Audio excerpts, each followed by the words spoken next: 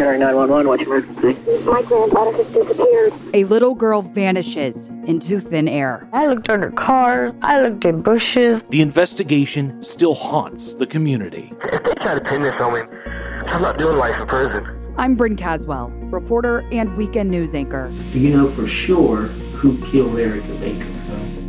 I'm Nathan Edwards, morning news anchor at Dayton 24/7 Now. Did you kill Erica Baker? This is Missing Erica Baker. Can you take me to Erica Baker's body? No.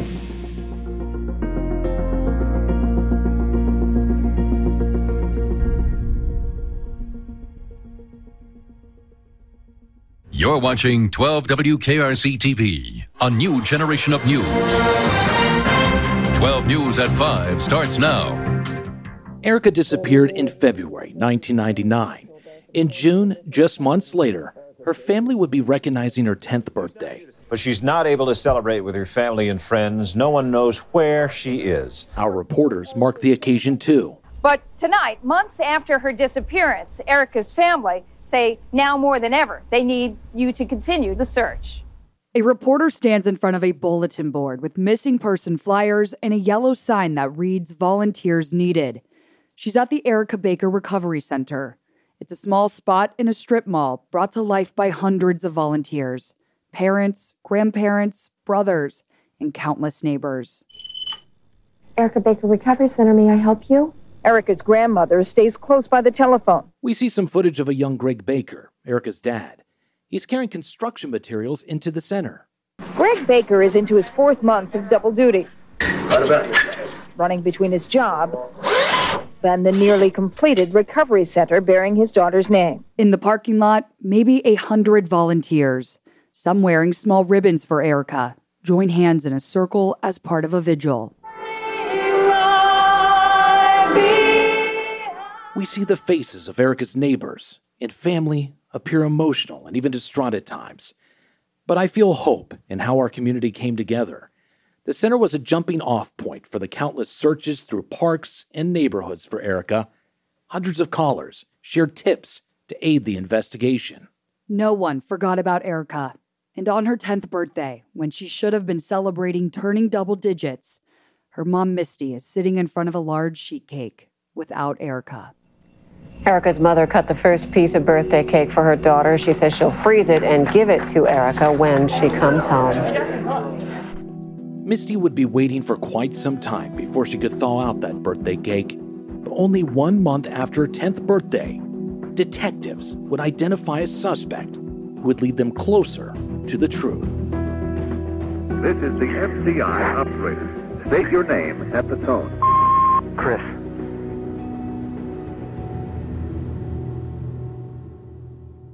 In addition to the swarm of local detectives and investigators, the FBI and the National Center of Missing and Exploited Children sent extra hands. Around June of '99, the National Center of Missing and Exploited Children sent down 2 experienced investigators, no cost to the city, all on their tab, flew them down, put them up in a hotel. That's Bob Green, the original lead detective assigned to the Erica Baker case. And these are 2 retired. One was a DEA agent, the other one was a New York cop. And we gave them everything. And they had it for like 2 days. And then they came to me and they said, okay, for right now, we want to go look at this one guy. It was one of the many targets we were looking at. We were sitting in a restaurant. I got a call from my sergeant and said, hey, we've got a guy in a prison who wants to talk to you about the Erica Baker case. So, boom, we diverted and went there. Detective Green and his colleagues left the restaurant to meet with Clifford Butts. He was in prison for a low-level crime. He contacted police after seeing a report about Erica Baker on America's Most Wanted that aired in June 1999. When you first sat down with Clifford, what was his demeanor like as he was telling you this and getting this off his chest? Calm, cool, collective. Clifford Butts says Erica Baker's disappearance actually starts in the parking lot of a grocery store named Meijer. It's about a mile from the Kettering Park where she walked her dog.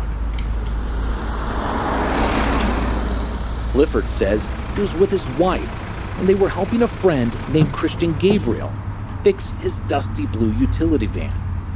Christian was with his girlfriend, Jan Franks. prosecutors say Christian and Jan were crack cocaine users. The group was eyeing up the store to shoplift. The plan was to get enough money to buy more drugs. Christian Gabriel and Jan Franks, they were dating at the time.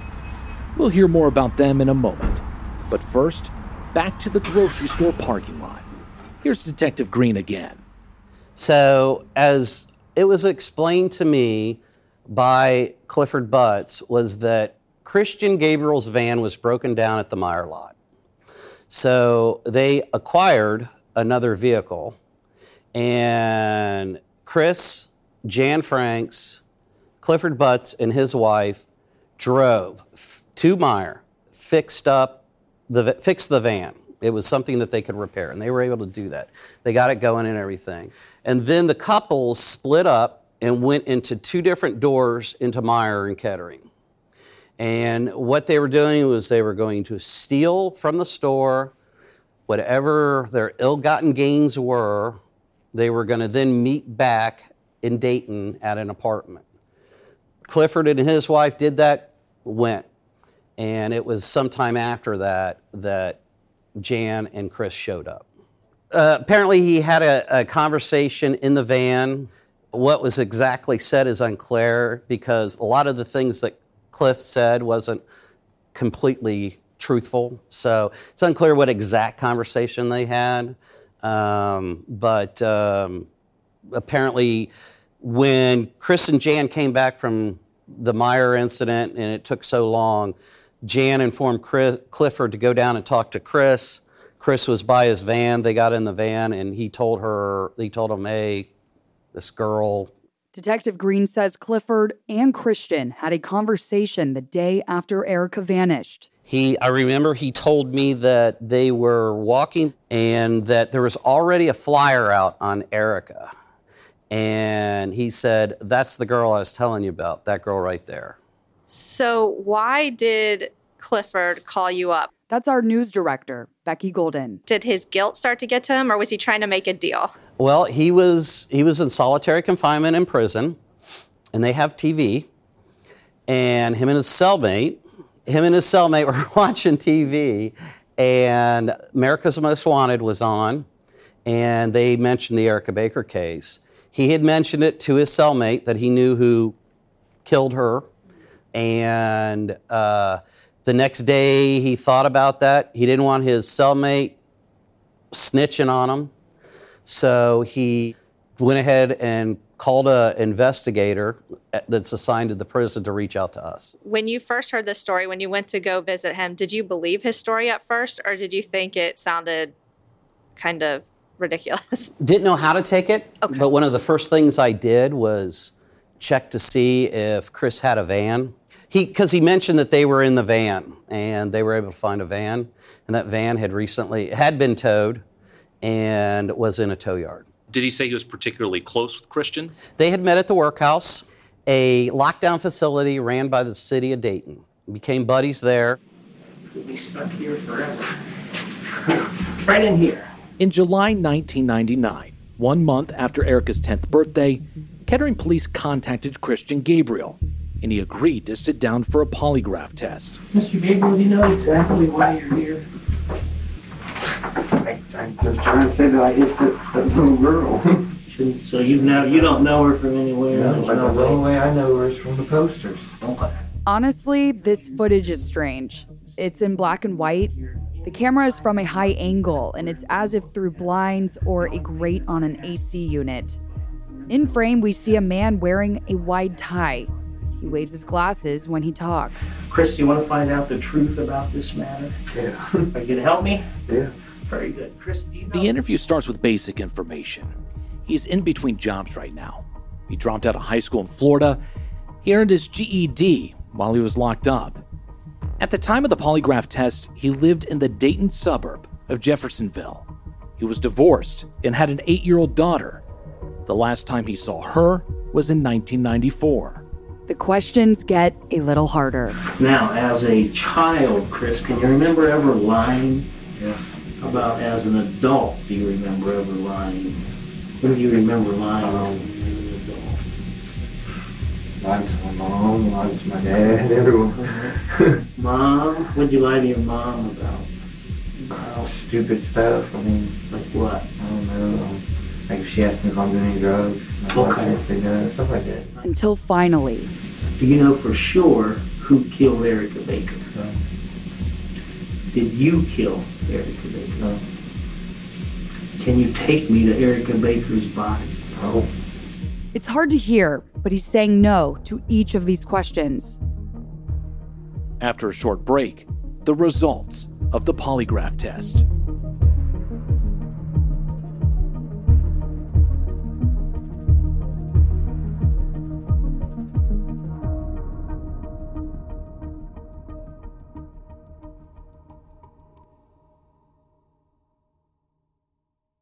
Okay, it's time to commit. 2024 is the year for prioritizing yourself. Begin your new smile journey with Byte, and you could start seeing results in just 2 to 3 weeks. Just order your at-home impression kit today for only $14.95 at Byte.com. Byte Clear aligners are doctor-directed and delivered to your door. Treatment costs thousands less than braces. Plus, they offer financing options, accept eligible insurance, and you can pay with your HSA FSA. Get 80% off your impression kit when you use code WONDERY at Byte.com. That's BYTE.com. Start your confidence journey today with Byte. Man, that sunset is gorgeous. Grill, patio, sunset. Hard to get better than that. Unless you're browsing Carvana's inventory while you soak it all in. Oh, burger time. So sit back, get comfortable. Carvana's got thousands of cars under $20,000 just waiting for you. I could stay here forever. Carvana, where car buying meets comfort, meets convenience. Download the app or visit Carvana.com today. The person administering the polygraph test left the room and returned with the results. Kettering police say he failed the polygraph test. You have a daughter, Chris, right? Yeah, I do. And your daughter's about She'll be 8 how years old. And that's about how old this girl was. And if your daughter was killed accidentally, just like her, would you want her to lay out in some field somewhere? No, I wouldn't. But I didn't do it. Chris, there's no doubt. I don't care what that says, man. I did not do it. You didn't sexually assault her or anything, did you? You guys are crazy, man. What? You guys are crazy. You guys are blowing this out of proportion, man. Someone's implicating me that I did this and I didn't do it. Well, tell me exactly what happened. I don't know what happened. I wasn't there. You were there. No, I was not there when she got hit. No, I wasn't. He asks if Clifford Butts, the man who told police about Christian Gabriel, was responsible for making Erica disappear. Did Butts do this? I don't know if he did it. No, I don't even know if anyone else has used my van. They might have taken it while I was asleep. I don't know. I don't want you to have to carry this with you. I'm not carrying nothing. I didn't Chris, do it. you know you are. No. Chris, I don't know what you think, but I'm not here to hurt you. I'm ready to go home. They said they're taking home. I'm ready to go home. Let me run down the hallway.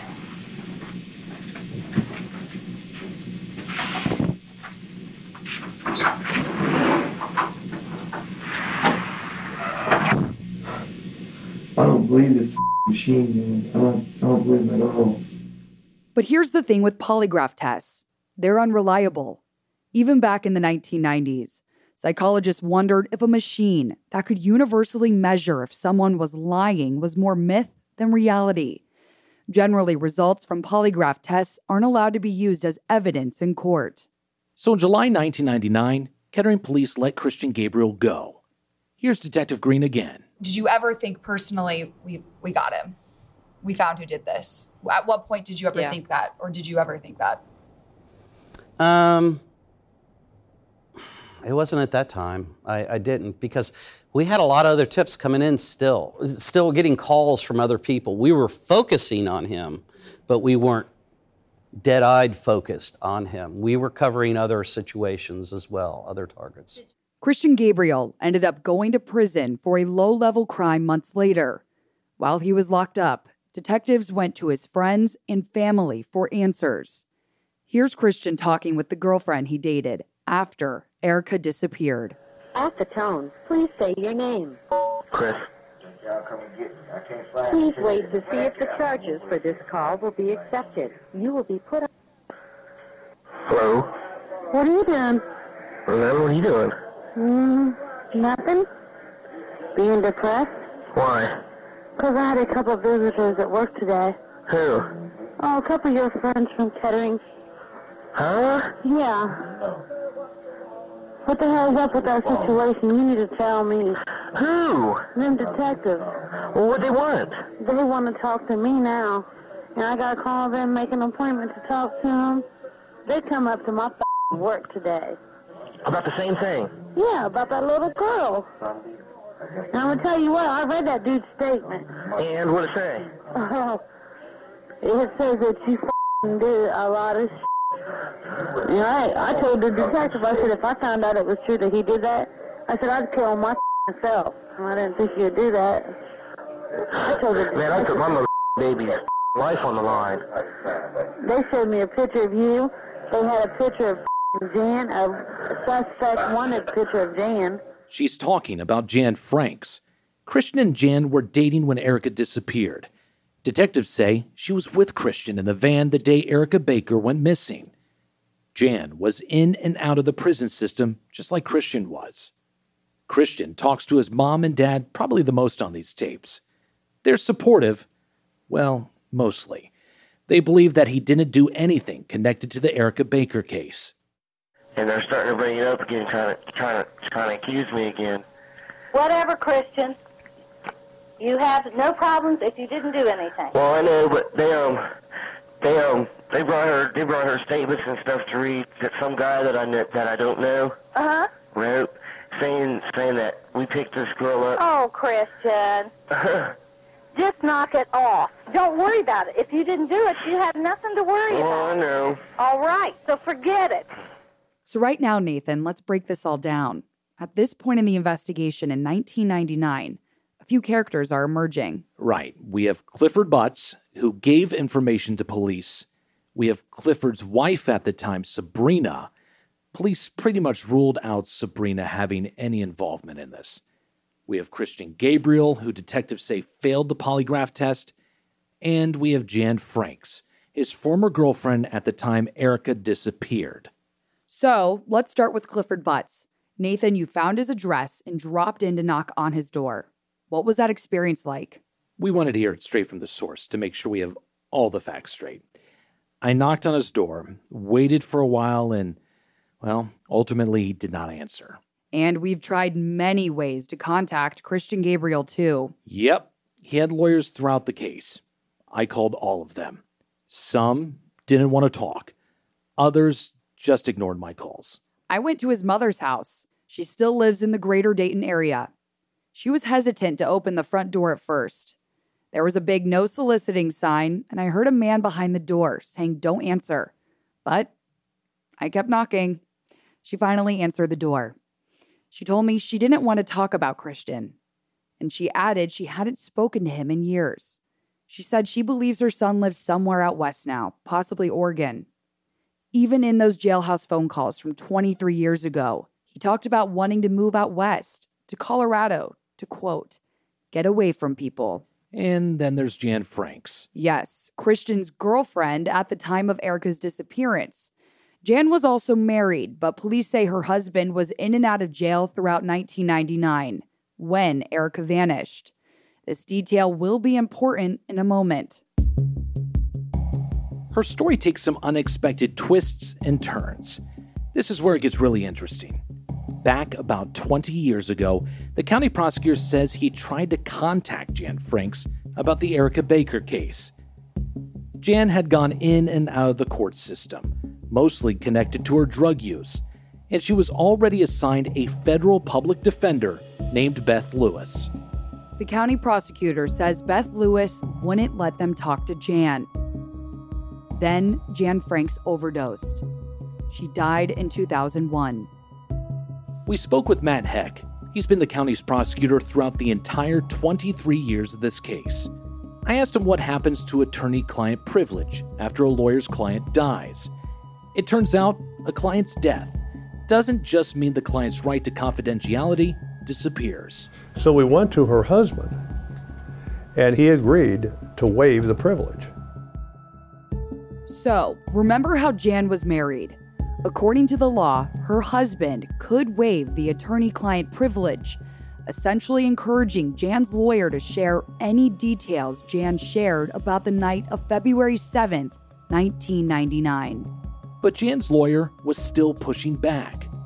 She decides, well, I don't care what, I'm not going to testify, because we said we just want you as her lawyer to come in and only testify to anything that Franks would have told you when she was alive about this particular incident or case.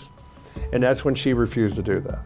That caused a spiral effect of hours and days and years of litigation, all the way from the Common Pleas Court right next door, who Judge Hall held her in contempt, ordered her to testify, and then that started the appeal process to our Court of Appeals, our Supreme Court, and then she tried to get into the federal court with it, to the U.S. District Court, and then to the United States Court of Appeals, Sixth Circuit in Cincinnati.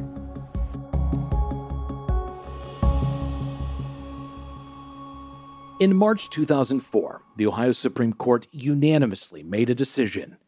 Her lawyer, Beth Lewis, needed to tell investigators everything Jan Franks told Beth about Erica Baker's case. So what did Beth Lewis know? Essentially, not much. Prosecutors say that Beth Lewis ultimately did not have any valuable information. She didn't know anything about what Jan Franks was doing February 7th, 1999. Why was she and Christian Gabriel driving by the park in Kettering? And who was driving the van? The Ohio Supreme Court decision came 5 years since Erica went missing. The Erica Baker Recovery Center has already closed its doors. Her family, friends, and community still didn't have any concrete answers about what happened to her. But detectives continued searching for answers. The prosecutor's office stayed in touch with Detective Green as legal minds unraveled the legal ins and outs. Detective Green says they stayed up to date with the legal happenings to know when to time their interrogations. He says he wanted to remind Christian Gabriel that this case wasn't going away anytime soon. So it was decided to put a little pressure on Chris. And what we did was we went over to find out where he lived. We confirmed he lived there. Started surveillance on him. We followed him. We watched his practices. Practices for what? What he did, his daily events. Gotcha. So we had put a lot of pressure on him, and then it was time to confront. And the plan was we were going to confront his mother. We were going to confront his new girlfriend, who was the mother of his son, and we were going to confront him, all simultaneously. The National Center of Missing and Exploited Children would call quarterly and check up. Well, I was out there, and they said, hey, how's the case going? And just happened to random call. And I would update them on what's going on. And they said, well, what if you get me a zip code, and we inundate that zip code with missing Erica flyers? So we had detectives go to Chris's house, Mom's house. Mom didn't answer the door. Myself and my partner contacted Chris in a parking lot, because he was being followed, so we knew where we were at, so we just zipped on up to him. And we had someone contact his girlfriend. She was very, come on in, what do you need? And they tell her what they need, and she said, she had no idea.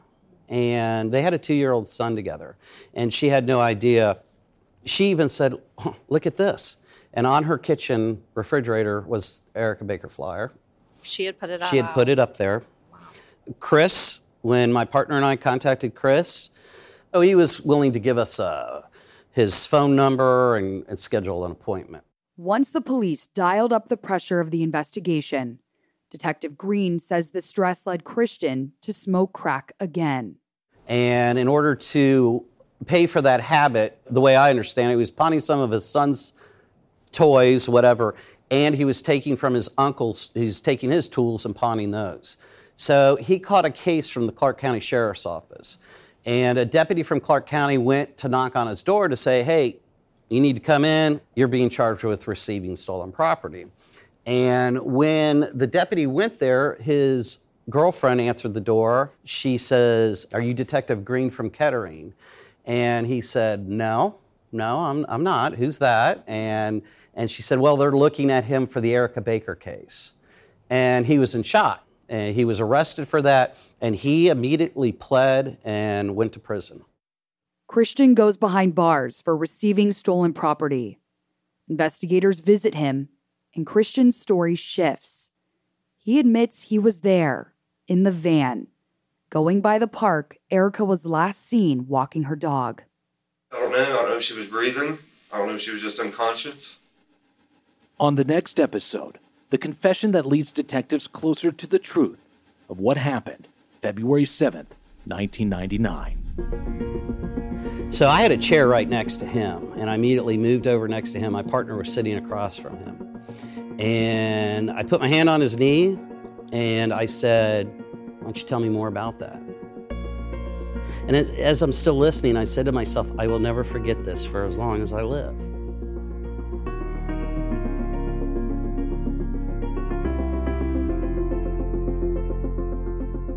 That's all for this episode of Missing Erica Baker, a podcast from Dayton 24/7 Now.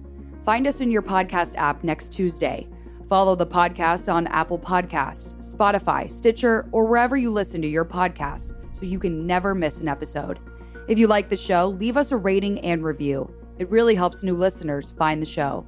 Thanks to our production team from Sinclair Broadcast Group, Becky Golden, Michael Oyon, and Holden Robinson. And our production team at Pod People, Amy Machado, Danielle Roth, Jazzy Johnson, and Adam Raimunda.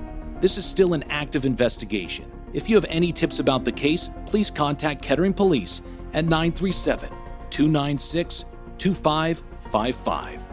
For more reporting from Dayton, head to Dayton247now.com. We've created a special section dedicated to this podcast. Until next time, I'm Nathan Edwards. And I'm Bryn Caswell.